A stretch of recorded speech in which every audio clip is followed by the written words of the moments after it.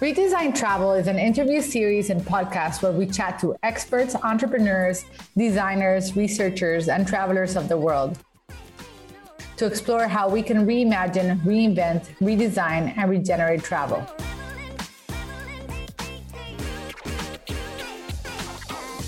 I'm your host, Elena Rodriguez Blanco. Welcome to today's journey. In today's journey, we have Kim Poldner, a professor of circular business at the Hague University of Applied Sciences. Her research interests evolved at the crossroads of entrepreneurship, aesthetics, and sustainability.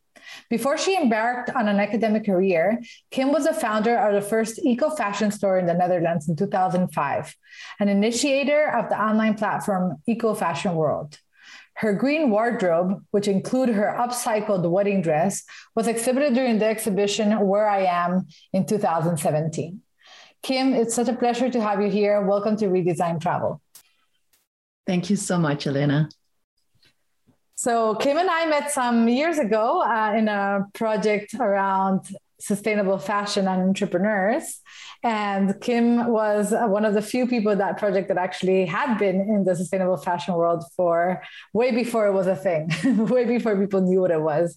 So Kim, do you want to share with us a little bit like how that started for you and a bit about that first business and first journey that you had with redesigning how fashion should be? Yes, sure. So my journey in fashion started about 25, 30 years ago when I was a teenager drawing little puppets and little outfits, which made me decide to go to fashion design school when I was 18. So I did that. But after, a year probably of being in that school and learning how to become a fashion designer, I realized, wait a minute, this industry is not, it's nice, all this glamour and the catwalk, but there's a very, very dark side to it. So I actually then pursued a master's degree. And when I had finished that and had some years of work experience, I started my very first entrepreneurial endeavor in 2004, which led to opening the first eco-fashion store in Amsterdam, the Netherlands, in 2005. And I did that together with a friend. So I really became an entrepreneur in this landscape, so to say, because I was just thinking, okay, if I want to express my identity, because I think fashion is about identity in the first place, if I want to express my identity, how on earth can I wear clothes that have been produced by children using toxic chemicals, So I was buying at that time already organic food, for example. So I was like, okay, so I'm taking in healthy, organic produced food. What about what happens on my skin? So, when you consider fashion as an opportunity to wear your values on your sleeve, I think sustainable fashion is a no-brainer. And that really got me started on this journey. And the first way that I thought I could make a positive impact was to become an entrepreneur in this space. Great, amazing. And being such a thought leader or initiator, I would say, what were some of the challenges that you had when you were talking about this business idea and setting it there? People didn't know what sustainable fashion is, and what were some of those things?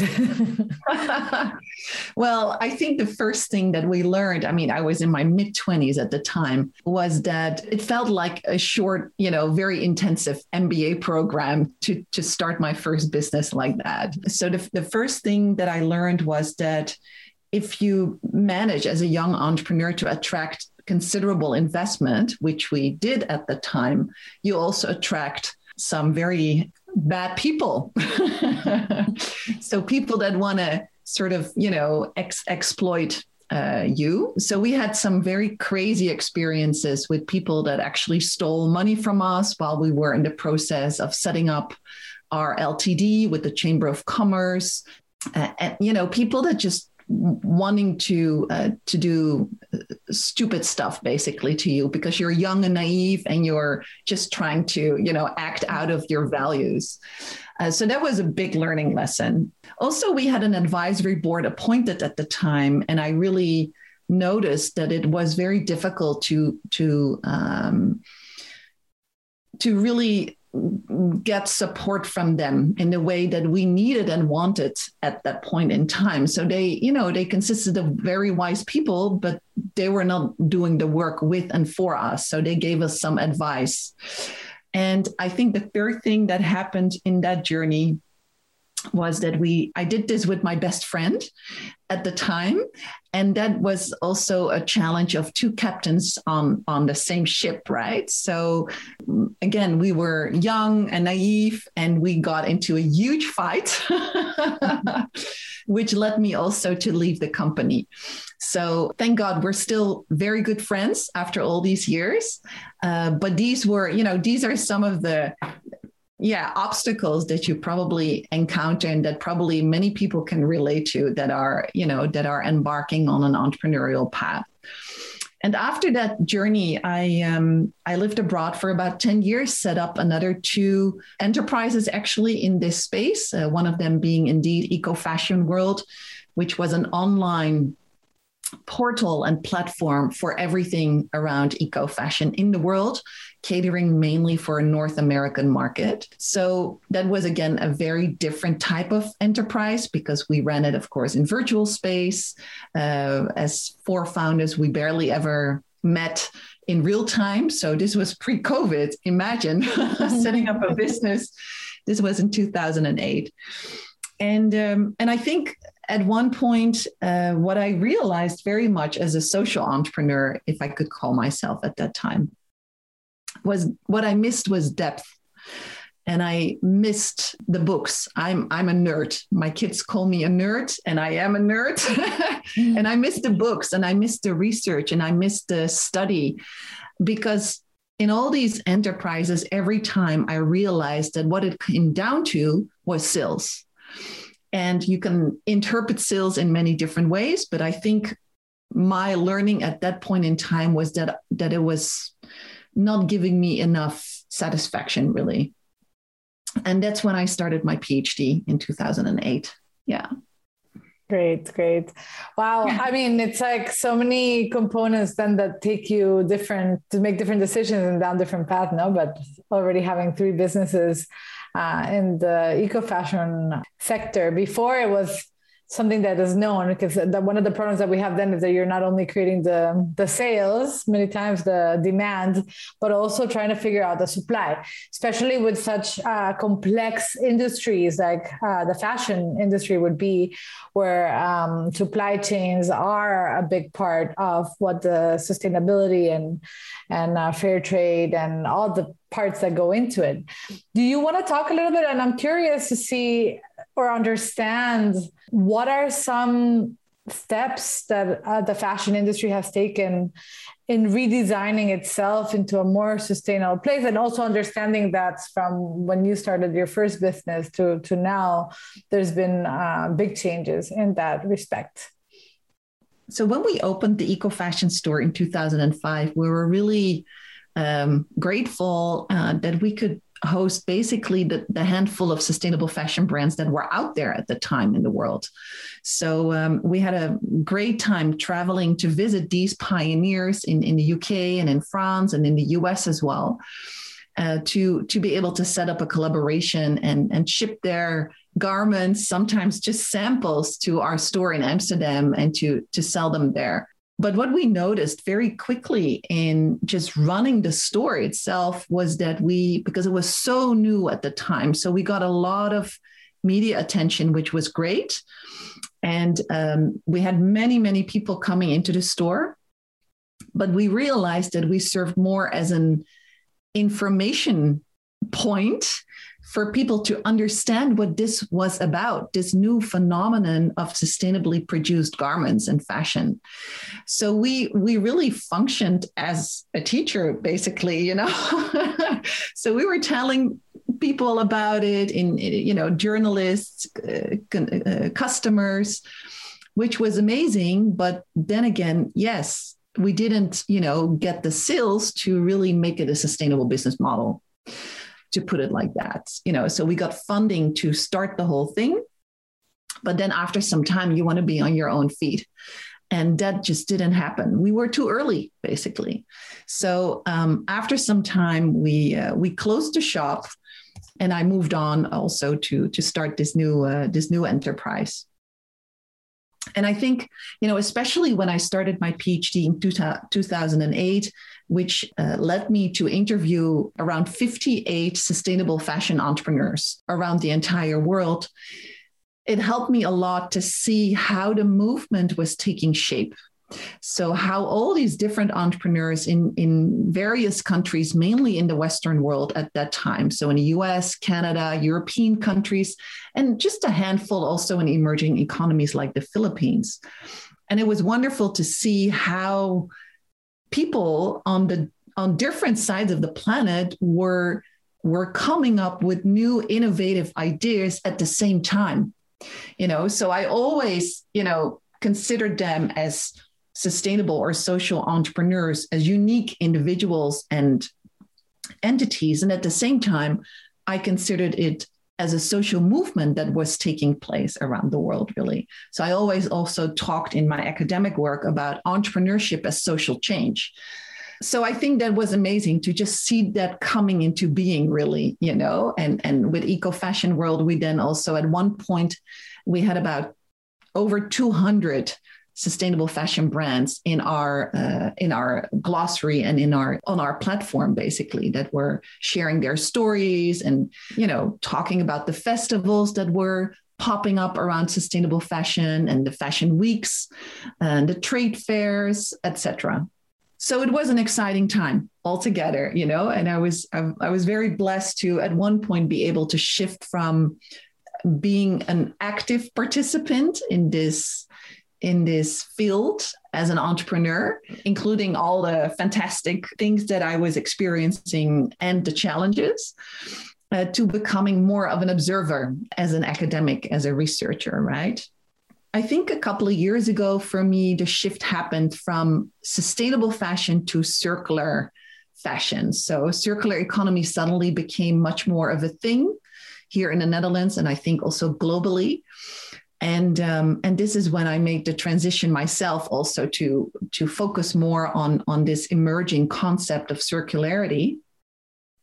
And there is so much going on here also in the Netherlands when it comes to circular fashion. So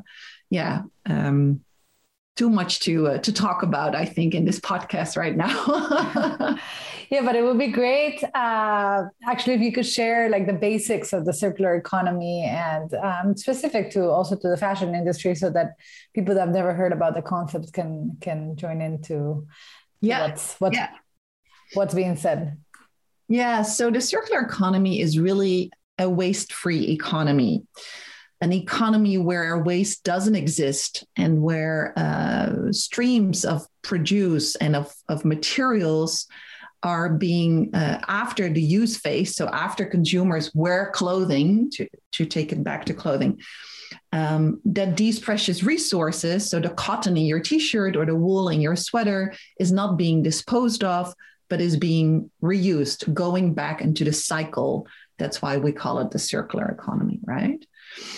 And so we're talking a lot in circular economy about streams, about material streams, about also new technologies to, for example, recycle such streams and close the loop.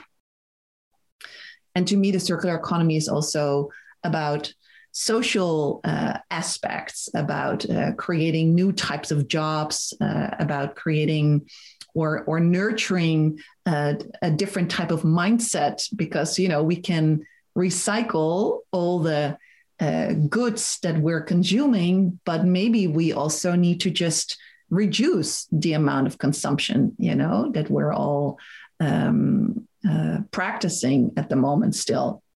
So it's a big, conceptual topic. When it comes to circular fashion, I think it's interesting to note that the Dutch government has the ambition to be fully circular by 2050. And that means that we need to increase or basically replace the current linear fashion system by a circular fashion system. And, for example, create materials out of recycled fibers and stuff like that. Yeah, that's amazing. Huh? That's a really high goal there for the Dutch government to set. And so thinking about that, right? Like if I'm currently working in a company, or I'm about to start a business, what are the main key factors that I need to look into to make my business be more part of the circularity movement? What do you find are like this main points or levers that exist that can help me really like start walking towards that direction? Yeah, I think there are many different things that you can do. I'm an entrepreneurship and business scholar, so I'll talk a little bit from that perspective. I mean, one of the first things you can do is look at a certain product that you want to make more sustainable or circular. And then I can highly recommend to look at the cradle to cradle philosophy that really goes down to the material level, to the fiber and even molecular level of your product. I think that's a good starting point, because circular economy can sometimes be a bit too big and too conceptual, but cradle to cradle makes it very hands-on. What we see is that when companies, choose to make one product cradle to cradle certified, for example, that it entails that their entire business model is going to go, upside down, basically, because they need to look at different suppliers. They need to address their entire ecosystem around their company. So that has usually the effect of just going for one product transformation into an entire company transformation. And then one of the things that you can do is, for example, apply a new type of business model innovation tool that we use a lot in my group called the Business Model Template. I'm happy to share the resources for this model, because it helps you to think through your business and make it much more sustainable and circular. So many people know the Business Model Canvas. This is an alternative to it that really pushes you in that direction of becoming more sustainable. So I think these are two, concrete things that you could take on, whether you're in the fashion industry or in any type of industry, to get going on that journey. Yeah, I think like sometimes we're always thinking innovation as being new products and services, while really innovating how we do the business, how we make the money, are key aspects, especially thinking around sustainability, circularity, and just redesigning how we live, right? And if I'm in the service industry, I'm always thinking a little bit about travel. So this podcast, are like, are there any differences like versus, because cradle to cradle tends to be more on the product side, but I mean, I know services all have products and supply chains as well, but have you seen some aspects that are particular in thinking about cradle to cradle and circular for services and experience economy businesses? Well, I mean, what we see in the circular economy is that we're creating new business models around product as a service, right? So we're moving away from ownership to, for example, rental and lease models, such as what we're seeing with clothing libraries, for example, in the Dutch retail landscape. When I'm thinking about, for example, the tourism or travel industry, even before COVID, what really already got my attention was that there were really cool social entrepreneurs in the Netherlands that were offering, for example, city trips to Tel Aviv, but not to actually fly there and to visit the city, but to have a digital visit. Okay, so this already happened 2 years ago, right before COVID broke out. So I think these types of experiences are really cool, and I'm blessed that I saw a lot of the world, that I was able to live abroad for about 10 years in different countries in the world. And I do miss travel, but I think my sense is really that I should not travel any longer, that I should not be jumping on planes anymore. So it's these type of experiences, and I think you can make them even, in a 3D or 4D version that can still satisfy my desire for foreign cultures and experiences, so I would love to see innovations in that space. I can imagine that you go to an evening like that and you're not only in Tel Aviv visually with beautiful photos or video materials, but you get to, you get to eat Israeli food during that evening. So those types of all-around experiences would be really cool. And I would definitely be a customer for that. Thank you for the tip, Kim. If you bring them to the Netherlands. Yeah, well, they're digital, so they can be everywhere, right? Yeah, no, that's great. And I think it's really going back to I think what the challenge really is having the right questions, and sometimes the tough part is like, what does travel even mean? What can it mean? Or what does fashion mean? What means to an end is it serving? Is it about identity? Can that identity be shaped, and how can it be changed through time as well, right? So I think those are really interesting questions. And in this podcast, we've also talked about regenerative business and economics. We've had a couple of people that are that as well, like Daniel, who are thought leaders on that space. And I was just wondering, what do you think are the differences, or are there, between what's now being called regenerative business to circular business? What is your take on that? Yeah, it's a very timely question, because I think it was yesterday that I thought about my midterm review that is coming up as a professor. And right now my group is called Circular Business. And I thought, I'm going to change the title of my group to Regenerative Organizing. So I think circular is kind of limiting by now for me and for the space that I want to be working in. I'm in fact learning a lot from a colleague who just defended her PhD on biomimicry. So I'm very much looking forward to,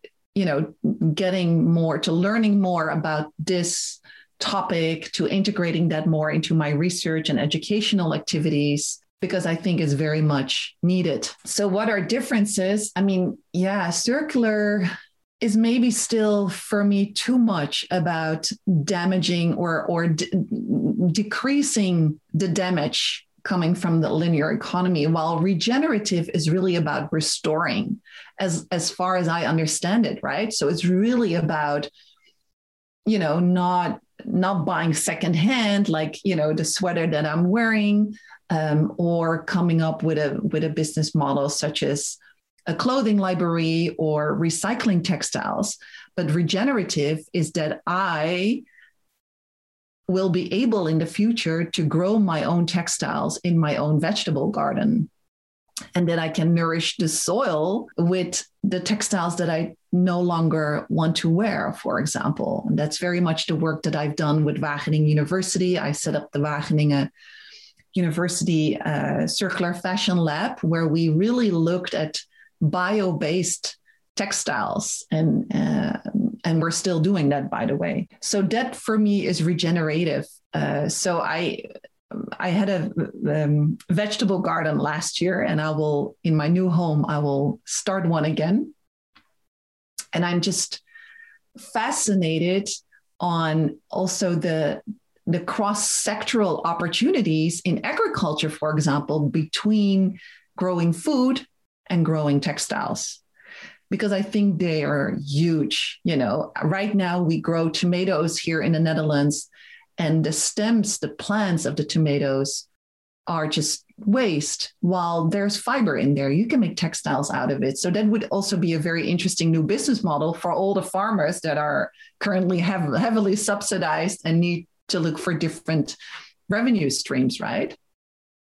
So that to me is regenerative, that we look at creating new opportunities, textiles, products, whatever, with nature, not by exploiting nature, but by regenerating nature. So by giving back to nature, by nurturing the soil. And I have very little knowledge on this, but I'm surely gonna make it, my ambition to learn and study more in this direction. Great, excellent. Yeah, for sure. I think all the people that we've been talking about sustainability for so many years, we're now looking into regeneration. And the hope is that it doesn't become like just a word, but that we can really come up with, and then imagination and creativity and research are going to be the key aspects. And it sounds like now we have the tools and the resources to maybe go on those exciting new adventures that could come out. And since you were talking a little bit about the future, what it could look like, I was wondering if you have pictured what life could like if we do take this pathways. What type of future are we going to find ourselves with, or what's one possibility? One hopefully. Well, I mean, I can only share my dreamed future scenario. So when I think about 2050 and the ambition of the Dutch government, and that by that time I'll be in my 70s, I hope that I'm going to be living in a much more communal way and a much less individualistic way, like things are organized at the moment here in the Netherlands, at least most of the time. Yes, and that I'll be able to grow my own food and grow my own textiles, for that matter, both maybe in a very, traditional way, but maybe also integrated with high-tech technologies, So maybe by then I can actually print from my paper waste that contains cellulose. I can print new textiles or new products for my home, So I think that scenario to me looks very aspiring and ideal. And of course, I hope that I can contribute to crafting it for my children, for my grandchildren, and all those other planet Earth inhabitants at that time. Yeah, beautiful.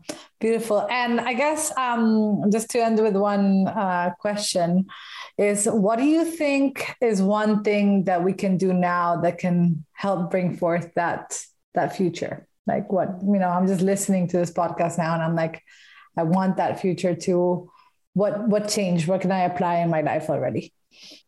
I think it's very difficult to answer that because it's a very personal question. So for me, for example, to not fly anymore, that's an option, but I can imagine that for you, it's not, because this is your industry, this is your field. So I think every one of us should just look deep inside, reflect, meditate, and consider like what you really want and can do to get us to that beautiful regenerative future. And yes, I will keep things small. I will cut down on my consumption. I haven't been buying clothing for several years, for example. And I will try to spread the word in an inspiring way, so that maybe other people will contribute as well. Thank you, Kim. I guess that info booth role that you had in your first company is still there, right? And I think I think that's a lot of the work that we do as well, is sharing what the future could look like, but also what's happening now. And through entrepreneurship, a lot of us just showing how it could be done, or at least doing prototypes through research, sharing that knowledge and pushing us to go deeper and further. And it's beautiful to see like how it really all works like as a system as well, and how we're all connected, walking towards that direction. So thank you so much for your time and for being here and for sharing with us. And I'm looking forward to following your work. We will post some links to where we can find what you're doing, what you're researching, what you're publishing. And I wish you all the best in these new steps. Thank you so much. It was my pleasure talking with you, Elena. Thank you for joining us in Redesign Travel and Life in this conversation with Kim Poldner. I hope you learned a lot about how the circular economy is changing the way we do our lives and what the future of fashion, travel, and economics really will look like. Make sure to subscribe and join us for future episodes. Have a wonderful day.